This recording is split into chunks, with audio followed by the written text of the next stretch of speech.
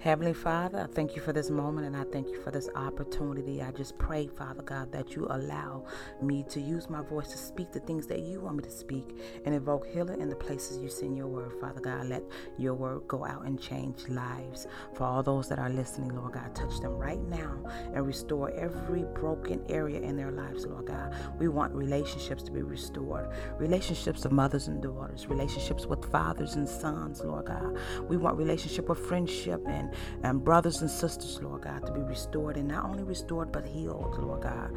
I'm asking that your will be done in the marriages that you have put together, Father God, bringing them hope and bringing them peace in their circumstances. Do your work, Father, breaking down every stronghold, sending your fire to destroy every yoke, Lord God, and breaking down every evil forged covenant, Lord God, and every evil agreement that stands against us, Lord God, breaking down every stronghold, addiction and anger and unforgiveness. In your mighty name, we thank you for your grace and your mercy, Father. I believe that you are going to do the things that you said in your word. You said that which you have not planted, you will pluck up. And I believe you will pluck up those things that stand in our way, Lord God, removing every invisible impediment that hovers over the lives of all of those that are listening. I ask right now, I speak and I decree that it be removed in your mighty name and that you throw it into the abyss, so that you can reinstate us to our rightful position.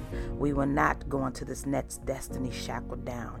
I command the shackles and the chains in the realm of the spirit that has caused us not to move forward, to catch fire in the name of Yeshua, the Messiah, Jesus Christ, to be eliminated completely from our lives this moment forward. We thank you for your grace. We thank you for your mercy. We thank you for your healing, and we thank you for the deliverance. In your mighty name, I pray. Amen.